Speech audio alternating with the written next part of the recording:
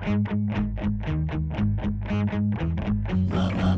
to the Tournament Poker Edge podcast, brought to you by TournamentPokerEdge.com, the only podcast dedicated exclusively to poker tournament strategy. Now here's your host, Clayton Fletcher.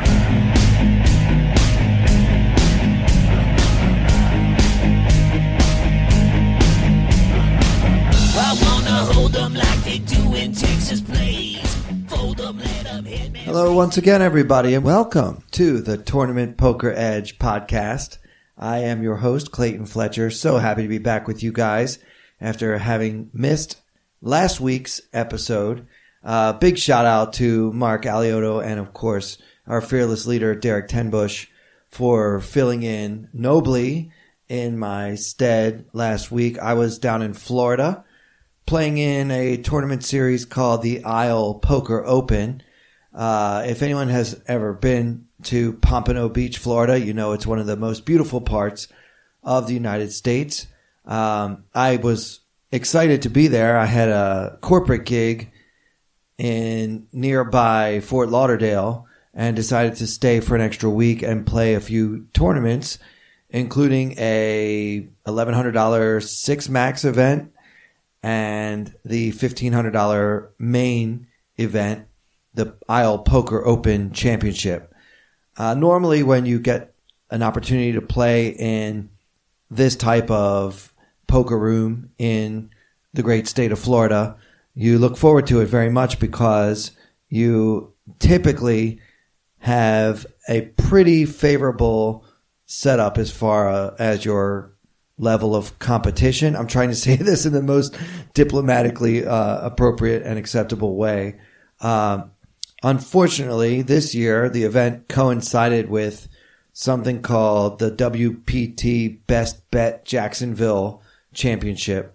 So a lot of the top professionals in the world were already in Florida for the event in Jacksonville, and many of them decided to take the trip down to Pompano and ruin my plans by infiltrating a tournament that I really didn't expect to see anyone that I recognize there. I'm talking about the likes of Lonnie Harwood and Jeff Trudeau, Chino Ream, and just a host of other professional players that I was not expecting to have as my competition in Florida this time around. That's no excuse for my results, which were very poor. The truth is I played my best. I think perhaps next week I'm going to try to get a guest on. It's just going to be me today, guys. I'm sorry I wasn't able to book any of our other regulars. Everyone's busy. Derek's moving. You know, Mark has probably some sobering up to do. I love those guys went to Reno and they didn't even remember to play poker, but that's another story altogether. So yeah, it's just going to be you and me. And I hope that's okay with you. By the way, guys, I want to thank everyone who's been sending the love. We just really appreciate all the positive comments. Those of you who have rated and reviewed the podcast on iTunes and Stitcher and Podbean, it just means a lot. And especially those who have been tweeting me at Clayton Comic. Really appreciate all of the words of encouragement and all the love that you guys have been throwing. As most of you know, I was very nervous about taking over this role as host of this podcast. I know that the TPE community, really very loyal bunch, and I wasn't sure if I would be welcomed. And I'm so happy to say that I just feel the love from all four corners of the globe, and it means the world to me. So thank you guys for that. So yeah, I do want to review a few of the hands I played in the tournaments. I made day 2 of the main event down in Florida. It's a 3-day event, so I almost got into the money. I definitely recorded a lot of hands. I want to talk about them with one of the pros. Hopefully I can book somebody for next week's episode and we can review some of the hands that I played in the Isle Poker Open series. Today we're going to continue our discussion of the World Series of Poker main event and the coverage that's been airing of late on ESPN and ESPN2. Talk a little bit about a couple of hands that I observed in watching that. Before we get into that, I wanted to talk a little bit about the discussion that was in the beginning of last week's episode. I listened to Mark and Derek, and they were talking about people preparing for the World Series of Poker. It occurred to me that some of you might be thinking, it's only November. I mean, are we really already looking at what we're going to be doing in May and June? And perhaps for you, you have the luxury of making your plans much later. The schedule hasn't even come out yet. Usually it comes out right around the first of the year. Last year, they kind of dropped a bomb on us a little bit early around this time of last year. And there's even 1 year in recent memory when the World Series schedule didn't come out until almost the end of March. So it varies, to say the least. But for those of you who like to plan early, or perhaps need to plan early because you have maybe a regular job where you need to tell your boss what days you want to get off to go play in the World Series of Poker, whatever the case may be, I think it was great. And we are getting a lot of questions in the forums about the World Series of Poker. If you've never gone, by the way, I recommend, regardless of your bankroll, just go. I remember maybe 10 years ago, my bankroll was $800. Yeah, you heard that right, $800. And that was the money I had to play poker with. I had other money for other things, but my poker account was at $800. I'm not going to get into the reasons why it got that low, but that's what it was 10 years ago. And I decided to go for a week to Vegas and take my $800 and see what I could do. I had no intention of playing in the main event, obviously, and knew that there was a distinct possibility that I wouldn't get to play in any tournaments at all. But many of you may not even realize that 10 years ago, the World Series of Poker was the only option at that time during the summer. Now, if you go to Vegas, there's something at the Golden Nugget. There's something at Planet Hollywood. There's something at the Wynn, the Venetian, the Aria. And players actually, when we make our schedules, we have to determine which casino you want to be, where you want to play, what your buy-in levels are going to be. And one thing that a lot of us try to do is figure out who is going to play in which events. So if you know there's a really big high roller going on at one casino, that might be the day to try to win your bracelet. That sort of thing. So we kind of try to be prognosticators in the sense of which field is going to most likely be soft. Because obviously game selection is essential to anyone who's trying to make a living playing poker. But when it comes to tournaments, you don't get to pick your table, but you can pick your tournament. So I know the guys talked a little bit about how Carlos likes to know where other people are going so that he can go somewhere else. And I really think that's wise. And one of the things that Carlos really has right. Your goal should not be to be in a position that I was in last week in Florida, trying to sit at a table with a bunch of, really good, strong, killer professionals. You should be trying to find opportunities to make money. So to the extent that game selection is possible in tournament poker, you should try to be a good bum hunter, for lack of a better word. So anyway, getting back to my story, 10 years ago, I had $800 in cash, and that was my poker bankroll. I bought a flight for a week and stayed with a friend, so I did not have to pay for hotels, which I want to echo the sentiments expressed last week on the podcast as far as finding cheap housing. I would add, though, that meeting up with other players that are getting a house, you don't have to get the sickest house. I've never been to the TPE house, full disclosure, but it seems to me that there's a lot of talk about how sick it is and how great the house is and how much it costs and everything. You could find better housing. I shouldn't say better. You could definitely find cheaper housing.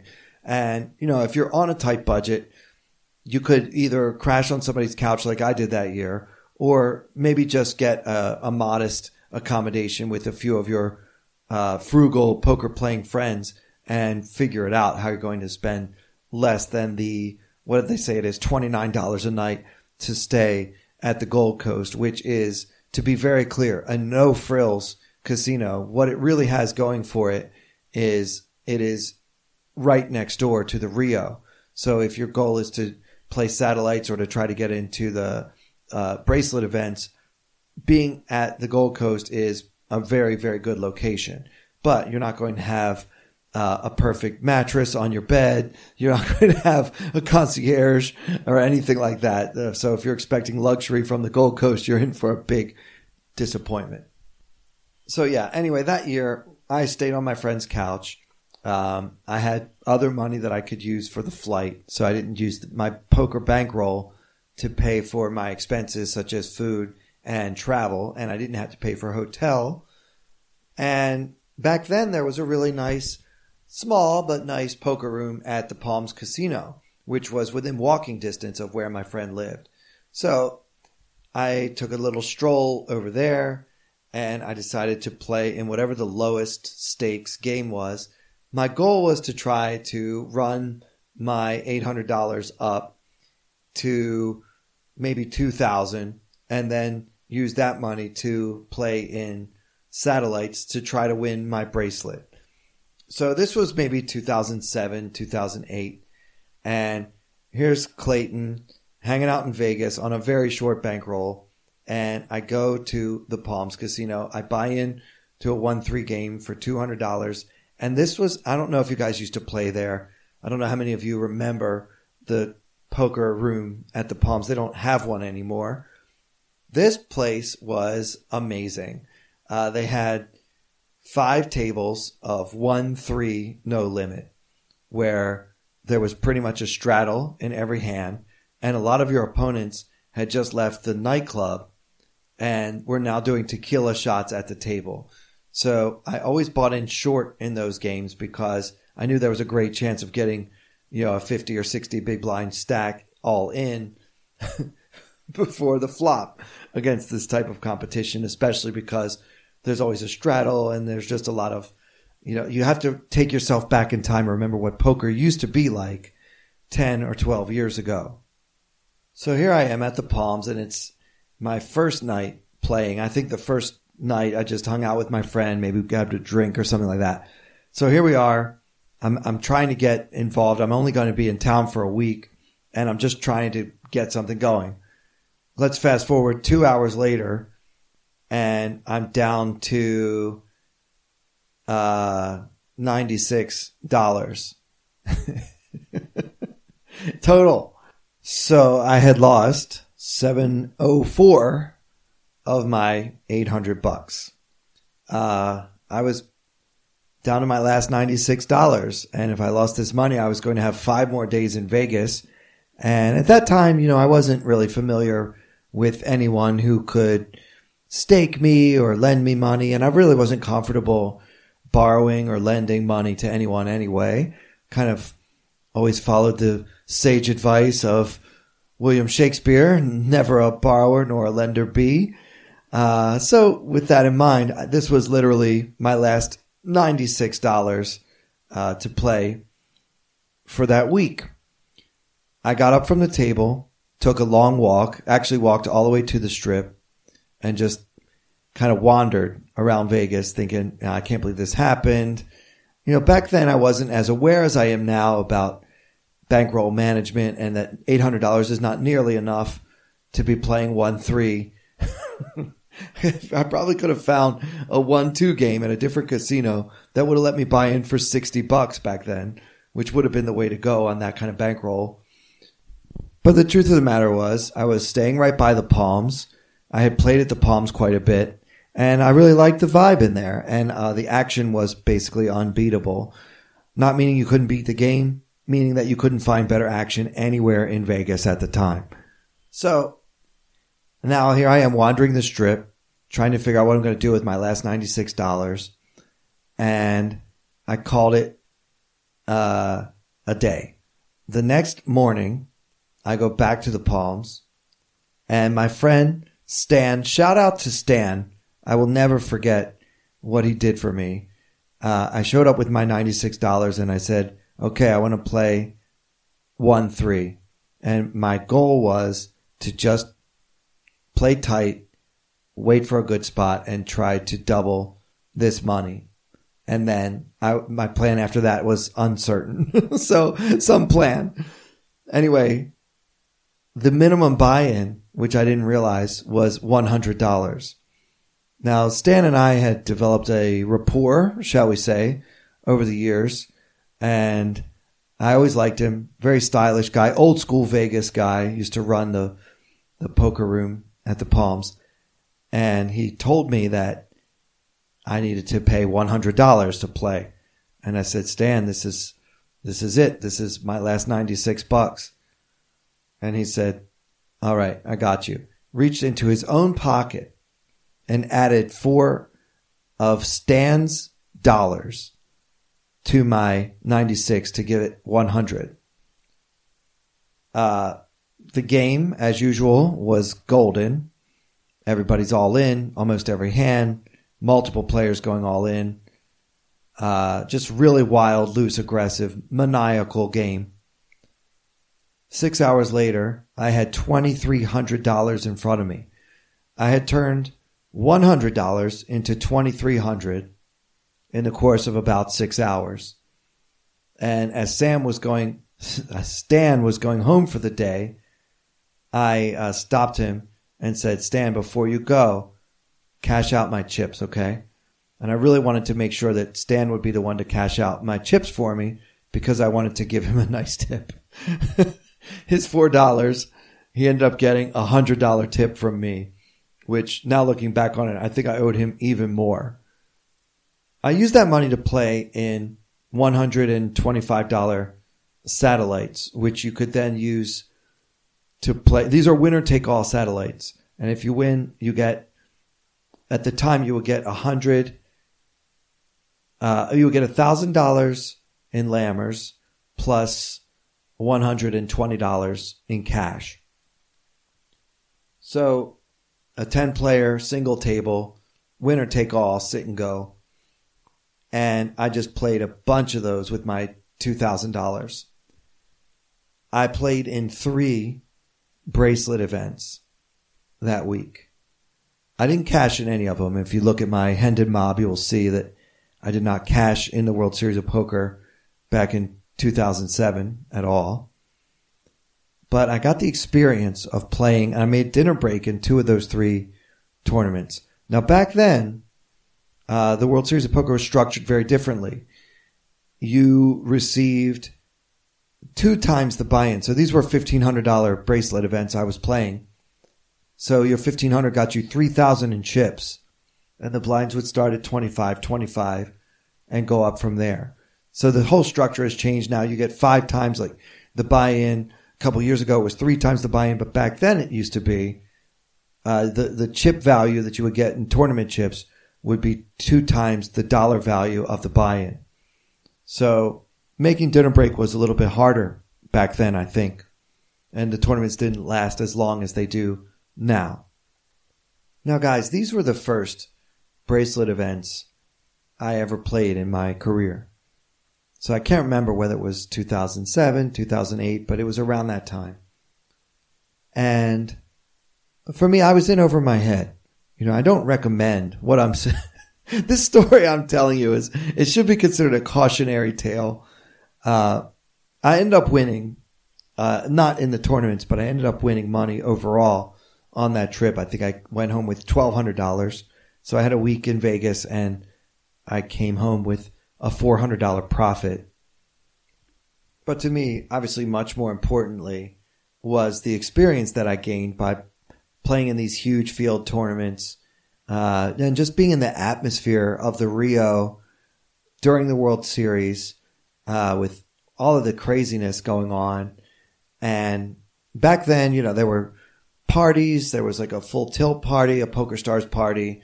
A year later, I attended the Cake Poker Party. That was my website of choice. I was almost exclusively on Cake Poker before Black Friday. And I really liked their style, the way the party was. Everything was, you know, first class. And it was at the Palms in one of those suites that has a swimming pool that's on a balcony. So you're kind of hanging out over the building 50 stories high, and you're in a swimming pool. That was very memorable for a young and impressionable Clayton Fletcher. So I'm telling you guys this story because I know some of you might be sitting home saying, Vegas in the summer, it just seems like everything is just for ballers only. With a little bit of luck and maybe a little help from your friends, if you know someone like Stan, you could end up having an experience like I had that year, which from then on, I've been hooked. I've never missed the World Series of Poker since then. And now I pretty much go there for the whole summer, every summer. It is something that every poker player should experience. Perhaps every human should experience before they die, because there's literally nothing on earth quite like it. Now it's changed a little bit in that all the players are spread out throughout the city as other casinos started to realize that there's a lot of money to be made by getting these poker players in the door. So now we have a lot more places to go. We all used to just spend the whole summer at the Rio, believe it or not. But that's how things were. And I hope that you enjoyed my little story. By the way, I got to play with some top pros. I played against Phil Ivey in one of those tournaments. I played against Chris Ferguson in one of those tournaments. So it's kind of, for me, having watched these people on TV, it was kind of special. Now, if I sit with Chris Ferguson, he's going to get a piece of my mind. But back then, I didn't know any better. So if you're thinking about joining us in the summer of 2019 in Vegas, I hope that I've convinced you that it's a good idea. You'll have a great time. It's summer camp for poker players. You'll see people that you might not see very often, and you start to develop your own group of friends. Obviously, the TPE community gets together. They have the big meetup, and it's a lot of fun. So you definitely want to come. So if you're on the fence, let me push you on the right side of the fence and get your butt to Las Vegas next summer. Okay, so I want to talk about a couple of hands from the Day 7 coverage recently seen on ESPN, ESPN2, and the like. This hand comes from the 200K, 400K level. There's a 50K ante. There are only 18 players remaining in the tournament, so we're down to the final two tables on Day 7 of the main event. So this first hand I want to talk about is a player with whom candidly, I was not impressed.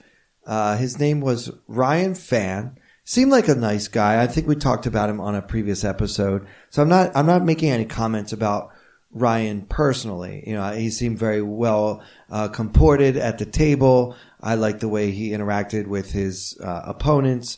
I didn't have a problem with him personally, but I just thought that some of his plays that he made, at least the ones they showed on TV, I disagreed with some of his choices and some of his decisions. So I'm only talking about his poker strategy. So, for example, in this hand, he's got 22 million. So that means he's got, 54? If my math is correct, he has 54 big blinds. And his M is right around 21. So he's under the gun at a 9-handed full table with the 8-7 of spades. All right, so what should you do with this hand? Well, to me, with this stack size, you can choose to play this hand if you want to, and obviously you want to bring it in for a raise if so.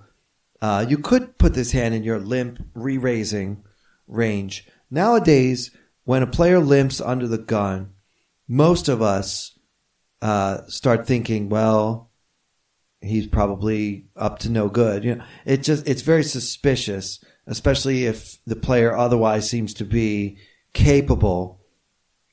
That it could be a limp with the intention of back raising, as we call it.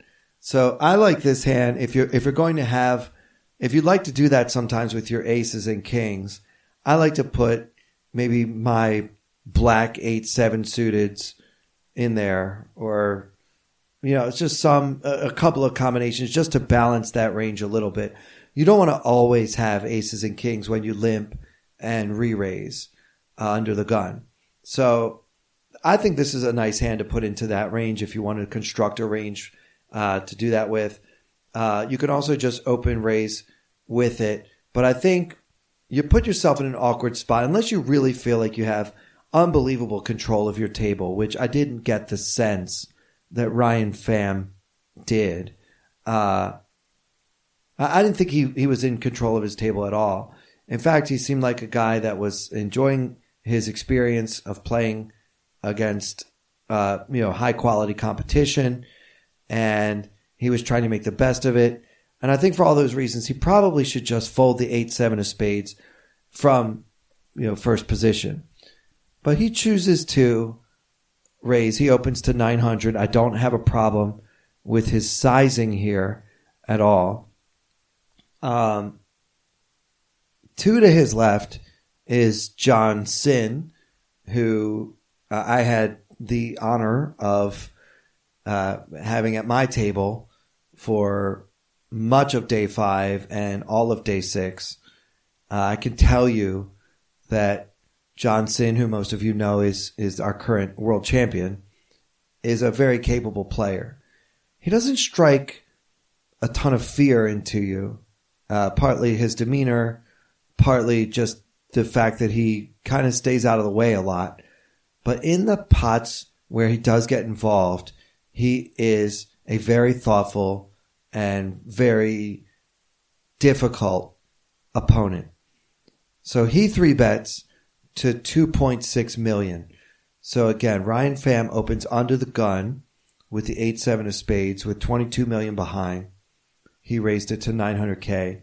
1 fold, and then John Sin under the gun +2, aka third position, makes it 2.6 million.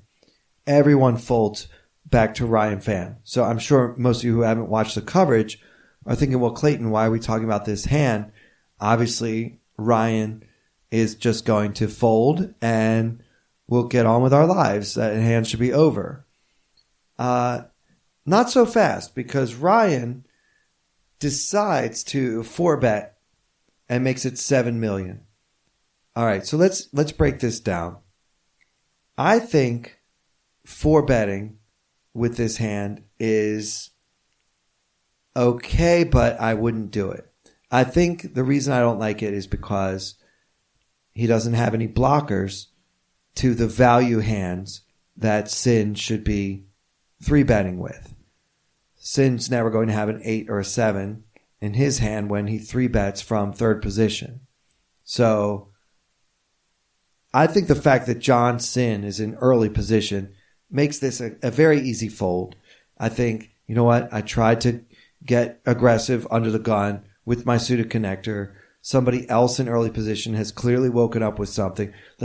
There's very, very little chance that John Sin is going to show a bluff having 3-bet from third position at a full table with 18 players left in the main event. So his range is going to be value. I think that his 3-betting range from this spot is probably going to be pairs above jacks and ace king, and that's it. I mean, I think he would just flat with ace queen suited. I think that he would just, probably should just call with jacks here, and he shouldn't have many bluffs at all. So given all that, I think that 4-betting at all is a bad idea. Now, some of you might be thinking, but Clayton, you just said that you could put 8-7 of spades into your limp re-raising range. And it's very simple. I feel like when you limp under the gun with the 8-7 of spades, there are a lot more hands that should be raising, putting in the first raise, than those that can re-raise an opening raise. So I hope I'm being clear, but what I mean is, in John Sin's shoes with an ace jack, many of us would raise. So the undergun player limps, and I have a playable hand, ace-jack, and I want to raise it because I feel like his limping range might not just be trapping with giant pairs. So you can get that raise from ace-jack and then maybe a call from the button or something, and then you can put in the 3-bet with the 8-7 of spades and get some folds because they'll put you on aces almost every time. I don't mind that play. But when you choose to open raise and then you get 3-bet, the 8-7 really just needs to go into the muck. So I really don't like this 4-bet at all because I just feel like John Sin is almost always raising with a value hand and a very strong one at that because he's still in early position himself. I mean, I guess at a 9-handed table you could say third position is early middle position, but whatever you want to call it, he's nowhere near the button, put it that way. So if you must 4-bet this hand, which again I don't think you should do, I really hate this overbet to 7 million. Now, come on, Clayton, that's not an overbet. It's not even 3 times the raise. So Sin had made it 2.6 million, and now Fan makes it 7 million, and your humble host is now calling that an overbet. And the reason why I say that is because what does 7 million do for you that 6 million doesn't? Or even 5.8? If you're just trying to rep this huge hand, I think a smaller 4-bet would do the trick. But again, I don't like 4-betting at all. But I feel like he made 2 mistakes by 4-betting at all and then also by 4-betting to such a large size. So he only starts with 22 million. So now he has put in 7 million of his 22 million. And the action is on Sin, who 5-bets to 13.5 million. And Pham has to fold. I actually think you can make a case for calling with the 8-7 of spades if you open to 900, okay, and then your opponent makes it 2.6 and everyone folds. You're getting almost 3.5 to 1 on a call, and you have a suited connector, which is actually, this hand is the best hand to have against pocket aces, to be honest. Statistically, just in terms of pure equity, the 8-7 of spades is the best hand. Any suited 8-7, obviously, is the best hand to go up against the big pair with. You are about a 3-1 underdog to beat the aces with this hand, and that's the price you're getting. I mean, I'm not saying I would do that. I probably would just have folded this hand at this table under the gun if I could be Ryan Pham. But given the opportunity to just call, which you can probably do semi-profitably, even though you're going to have to play the rest of the hand out of position, it's a pretty easy hand to play because you're either going to flop a lot of equity or you're not. And say it comes something like Jack 7-7. If Sin has 2 aces or 2 kings, he's probably going to lose a lot of chips to you, maybe even double you up. By the way, Sin does have us covered here. He's got 40 million at this time. So, he could definitely afford it. Now, you guys who have been listening to me on this podcast and other podcasts, you know I like to be creative myself. I take some unusual lines. I like putting pressure on my opponents and finding opportunities to be creative. I just don't feel like this is a good spot for Pham, and I'm sure he regrets it too, because obviously he did have to fold his hand once the 5-bet went in. I really think, though, that you have to think about poker's all about measuring risk and reward. So here I am with 18 players left in the tournament. My shot at making the final table is basically on the line, and I have over 50 big blinds. So there's really no reason for me to get too creative or go too crazy, especially from early position, especially at a full table that also includes some pretty good players left. So I think just folding this hand under the gun is the way to go. If you want to open it and then fold to the 3-bet, that's totally fine with me. I think it's defensible to open it and then call this smallish 3-bet because, the reasons I just outlined. But I think that 4-betting with this hand is just taking it a little too far. It just feels to me like you didn't really think about what your opponent is representing, and not only what he's representing, but what he's most likely to have. Do we really think that John Sin in third position just made a decision to bluff raise somebody who raised under the gun? I just don't think that that's really a big part of his repertoire. And especially at this stage of this tournament, it's just a big mistake. Okay, so I want to move on to another hand. By the way, I can't remember if I told you guys already, but John Sin had pocket kings in the previous hand. So exactly what he's supposed to have given his line. So let's move on. About an hour later, there are now 16 players left in the main event. And so there are 2 8-handed tables. We're still at that 200K, 400K with a 50K ante level. And this hand, I want to talk about the play of Antoine Labatt, who, if his name is familiar, it's because he made one of the November 9 final tables. I think it may have been 5 years ago. So he's obviously a very accomplished player. It's very difficult to get this deep in the main event twice. And he knows what he's doing. So far be it for little old me to criticize him, but I'm about to anyway. Maybe some of you guys can tell me why you think he played the hand in the way that he does. Everybody folds to Antoine Labatt on the button, holding Queen of Spades, 6 of Spades. He's got 40 million in chips. And so he's got 100 big blinds. Again, it's 200K, 400K with a 50K ante. He decides to call. All right, now I've been seeing this a lot in the last couple of years in tournament poker. I don't really mind having a calling range, especially because, we're relatively deep, 100 big blinds, M of 40, whatever, however you want to put it. We have chips.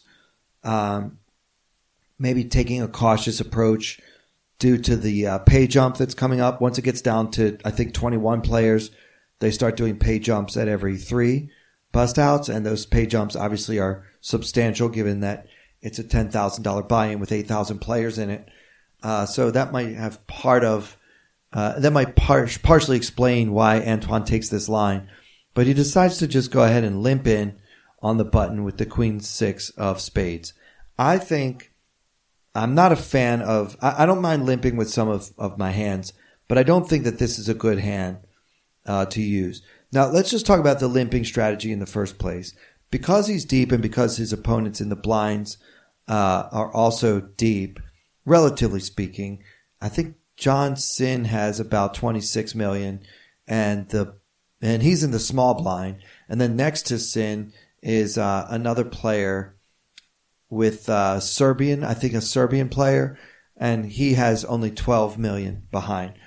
So that could also be a reason why Antoine decides to limp, because he wants to be able to fold if the big blind decides to make a move here. But if that's the case, then maybe we should just be folding in the first place. I don't like limping in and then having to fold a hand that has some amount of equity that's very hard to determine. I feel like a big part of my strategy when I play is to try to give my opponents the tough decisions. I don't want to be the one doing the guesswork. I would like my opponents to be doing the guesswork. So I strongly prefer just raising this hand. If it folds to me on the button and I have these opponents and I make it 900K and then Johnson folds and the Serbian player shoves or re-raises at all, I mean, I only have a Queen 6. I can easily fold it and just get on with my life. I don't think it's that big a deal. By limping in, I guess he's hoping to be able to play a pot in position, even if one of his opponents does raise. But then I don't think this hand is strong enough to do so. Now, if you do limp in with any hands, you have to include some very strong hands in your limping range. So perhaps Antoine would like to be able to occasionally limp in with aces here on the button, or ace king or some other hand that can then get aggressive when his opponents choose to raise. That's totally fine. But we all have to make sure that we do literally include some of those hands in our ranges so that it's not too easy to beat us. So anyway, I'm not a fan of this play, but he limps in. I would do this myself with maybe like a jack 10 of spades, maybe the 8-7 of spades from the previous hand. Perhaps even, obviously throw in once in a while pocket aces, pocket kings, ace king type of hand, and maybe some other small pairs where what we're looking to do is limp in, see a cheap flop, maybe flop a set. It'd be very well disguised. Maybe be able to limp in and even handle a modest size raise going for the, what do we call it nowadays? Set mining equity, which is fine, like maybe with like pocket threes or something like that. But I just don't think you flop that well with queen 6 of spades, and I think that it's totally fine to just take a hand like this and throw it away. Put it in the muck and let the blinds battle it out. You can sit back and watch them bust each other and then have another pay jump. That's always fun too. Anyway, I'd love to be able to interview Labatt about why he chose to limp in with this hand and what other hands would be in his limping range in this situation. Johnson completes for 200 more. And our big blind player checks. So we see a flop 3 ways. And there's 1.6 million in the pot. The flop is Queen of Hearts, 8 of Diamonds, Deuce of Hearts. So Queen 8 Deuce with 2 hearts. And the small blind, John Sin, leads right out for 625. Into the 1.6 million pot, and the big blind folds. So now, I'm not going to tell you Sin's hand until the end, but let's just put ourselves in Labatt's shoes. Now, I've limped in with this suited queen, and I flop top pair against the blinds, and now I have one of the blinds betting into me. It seems like a pretty great situation for Labatt, but let's try to put John Sin on a range. In my experience, guys, and you can argue with me if you want, but in my experience, typically players who lead out after action like the pre-flop action was from the small blind usually have a draw. Most players don't balance their leading range in these situations. I'm not saying that John Sin is most players. He's obviously not. But in Labatt's shoes, I would assume that my pair of queens is best. So then we need to talk about if he's most likely got a draw, or he could even have something like an 8-6. There's so many hands he can complete for 200K more pre-flop. It's kind of hard to narrow his range. I think he could certainly have middle pair. He could have a queen himself. It's unlikely because we know about the location of 2 of the queens already. I don't think he would necessarily do this with a deuce in his hand. So I guess my best guess about his range is like any flush draw and probably a few gut shots too. Maybe like a jack 9, jack 10, 10. Yeah, something like that. Yeah, I think those are probably the most likely straight draws that could be in there. But all in all, I think that my range with my pair of queens with a 6 kicker is much stronger than my opponent's leading range. And now that the big blind has gotten out of my way, I really like this situation. So the question becomes, should I raise or should I call? Well, the problem with limping with the queen 6 of spades is that we now have top pair and still don't know where we stand. So I think that's why Antoine Labatt decides to just call the 625. So I don't like this. I think in Antoine's shoes, I would have raised to something like 2.3 million, a big bet. To hopefully end the hand, but to also charge John Sin to see any more cards. If he has some kind of flush draw, if he has even like an 8-9 or 8-7, these are hands that have decent equity against my top pair no kicker. So I would prefer, charging him for that. Maybe he'll throw away his 8-7, which, I suppose we want him to call, but I don't really mind if he folds because there's a lot more value in playing your hands decisively in the late stages of a tournament and not putting your stack in jeopardy, or in this case, a large percentage of your stack in jeopardy. There's a lot more value in that than there is in a cash game when it's really just about making EV plays, plus EV plays.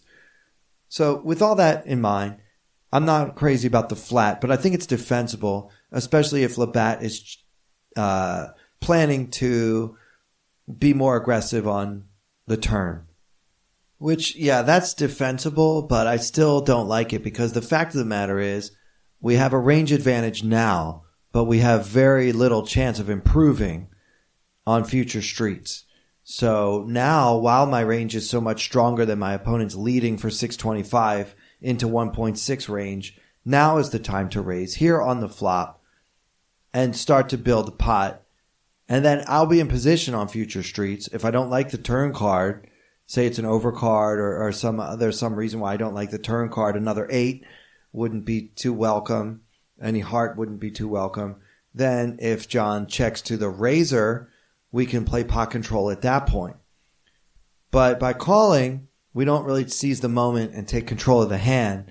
And we allow John Sin, who seems to be trying to see a cheap turn card, to see a cheap turn card. A big part of what I try to do at the table is figure out what my opponent would like me to do and then go out of my way to disappoint him. So I don't think that Antoine Labatt does that here. The Frenchman plays it passively and just calls the 625. So now the turn comes and it's the Jack of Diamonds. There's 2.85 million in the pot and our small blind, John Sin, bets small again, this time 1 million exactly. So he bets 1 million into 2.85 million. So here in Labatt's shoes, let's try to ask ourselves, what kind of hand bets small twice in this situation? There are 16 players left in the main event. We're all sensing that the final table is near. If John Sin has a strong hand that he wants to protect, he should be betting bigger. If he has a draw, then we should be raising him to deny him the cheap price that he's trying to get. Personally, I think I mentioned this a few weeks ago. I like to lead sometimes with my sets, especially on a draw-heavy board like this one. It's not a ridiculously draw-heavy board, but there are a number of draws available, right, including gut shots. I like to lead my sets on those boards because I do find that most opponents will put you on a draw, and it's nice to have a set when they think you have a draw, obviously for a myriad of reasons. But all things being equal, I think that Labatt really needs to take control of this hand now. That turn card is the Jack of Diamonds. So our board is Queen of Hearts, 8 of Diamonds, Deuce of Hearts, Jack of Diamonds. So now there are 2 available flush draws, and now the board is getting uglier for hands that might have equity, such as, say, 9-7 of hearts, now has a straight draw to go with his flush draw. All those hands that have some kind of pure flush equity on the flop now have picked up a straight draw on the turn. Another reason to raise is because you might even be able to get value from a jack. So if John Sin is holding something like the Jack 10 of hearts, now he just picked up a pair of jacks to go along with his flush draw and would probably call a really good sized raise in this spot. With one card to come, the Queen 6 is still well ahead of that hand, even though that hand has a good amount of equity. So I feel like Antoine needs to be aggressive now. He limped in pre-flop. He just called on the flop, and now it's time to spring the trap and say, aha, I have the hand. Labatt just calls the 1 million. Now, what is the case for doing so? Well, you're getting 3.85 to 1, literally, on a call. So your pair of queens only has to be good that often, less than 20% of the time. No, sorry, a little more than 20% of the time, which of course a pair of queens will be good that often in this spot. So calling is more attractive than folding, but I still think that raising is the way to go in this situation. And I feel like the call just it plays into your opponent's hands too much. I don't know if Labatt is trying to trap or if he's just concerned that his hand is no good. I think either way, he needs to raise because calling just doesn't accomplish enough. How many more cards do we want to see? We've got just one pair, no kicker. And this board now has 2 flush draws and all kinds of straight possibilities. So I really don't like calling here, but that's what Labatt does. And then the river is the 10 of diamonds for a final board of queen, 8, deuce, jack, 10 with 3 diamonds. Now, okay, at least it's not a heart, right? If Sin just made a flush, then it was the backdoor type of flush. Certainly there are a lot of hands in Sin's range that have now made a flush with this 10 of diamonds. But the real problem is he has so many 9s in his range that he just made a straight with all of those hands. And it's just really not a good card. And kind of helps me emphasize the importance of seizing control of the hand. I mean, in most hands we play, at some point we should take an aggressive action. Obviously, there are exceptions when you're trapping an aggressive opponent, when you're trying to keep the pot as small as possible, so you just want to check and hope your opponent doesn't bet. I'm not saying you should always be aggressive every time you play poker, but I feel like with the amount of pure equity we have range versus range on the flop, combined with the vulnerability of our hand, giving the increasingly draw heaviness of the board as each street goes by, I really feel like Labatt made a huge mistake by never being aggressive at any point during this hand. So on this river card, John Sin bets 3.2 million into the 4.85 million pot, and I don't think Labatt has any choice but to fold. I mean, if you're good enough to pull the trigger on a bluff when it's that draw heavy out there and you're willing to bluff this amount, I think you just win the pot. I'm not going to call you with the queen. And to Labatt's credit, he did fold. So I want to reveal the hand now. John Sin was holding the 9 of hearts and 5 of hearts. So he played his hand, in my opinion, pretty face up. He made a blocking bet on the flop to try to get a good price to see another card.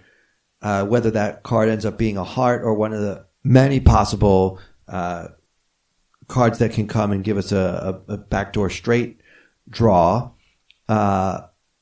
It's just a pretty face-up play, in my opinion. I would put him on this type of hand when he leads out for 625 like that.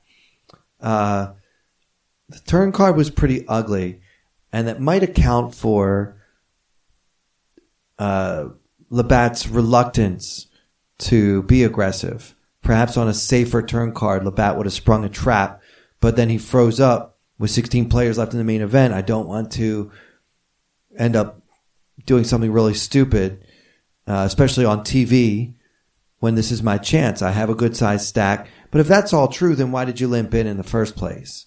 Why not just try to steal the blinds with this hand and get on with your life without worrying about whether things are going to come ugly? Like, what kind of flop do you want with the queen 6 of spades? You got a queen high flop and you still didn't feel comfortable with your hand. The jack on the turn was an ugly card, but still, most times when that card hits, my pair of queens is going to be best. So, therefore, playing aggressively and denying equity to my opponent who probably just picked up some is the right play. And then the river, you really don't have nothing. We have nothing to talk about on the river. I think when Sin bets that large amount, 3.2 into 4.85, he's just thinking, I hope that my opponent has been slow playing a set or some other strong hand, maybe two pair, that would make a curious call. But Sin has shown so much strength throughout the hand. I just feel that it's hard for him to get action from much of Antoine's range. So perhaps Sin should bet smaller, but I can't really blame him for trying to make it look bluffy or whatever else may have been his reasoning. So guys, that's going to do it for this episode. I hope that you've enjoyed our discussion of why you should go to the World Series of Poker, even if you only have $800 to your name, as well as a couple of hands from very, very late in the world's most prestigious poker tournament, which I hope to play again with you next year. So guys, again, please do like and rate and review and all that stuff that every podcast host in the world asks you to do. I'm asking you to do as well. Feel free to tweet your questions, comments, and opinions at Clayton Comic. And you can also tag Tournament Poker Edge as well. I hope that you are enjoying this content as much as we are enjoying bringing it to you. For next week, I'm hoping to review a couple of my hands from the tournaments that I just played in Florida with one of our TPE pros to be named at a later date. I feel like a baseball general manager, a player to be named later. Well, I'm in touch with all the guys from TPE, and I'm hoping that one of them will be available to chat with me next week about some of those Florida hands. So for everyone here at Tournament Poker Edge, thank you so much for listening. I'm Clayton Fletcher.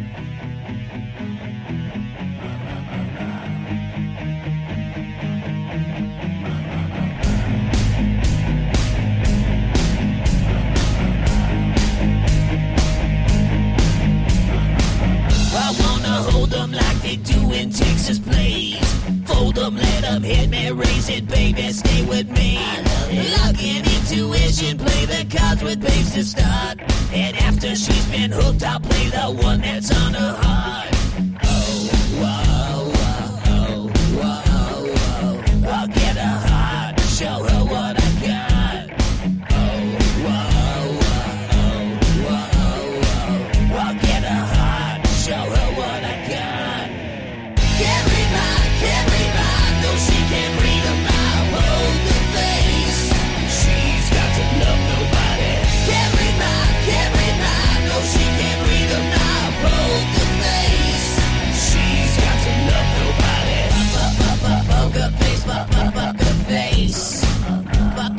Poker face, poker face. I wanna roll with her, a hard pair we will be. While little gambling is fun when you're with me. I love it. Russian roulette is not the same without a gun. And baby, when it's love, it's not rough, it isn't fun. Oh.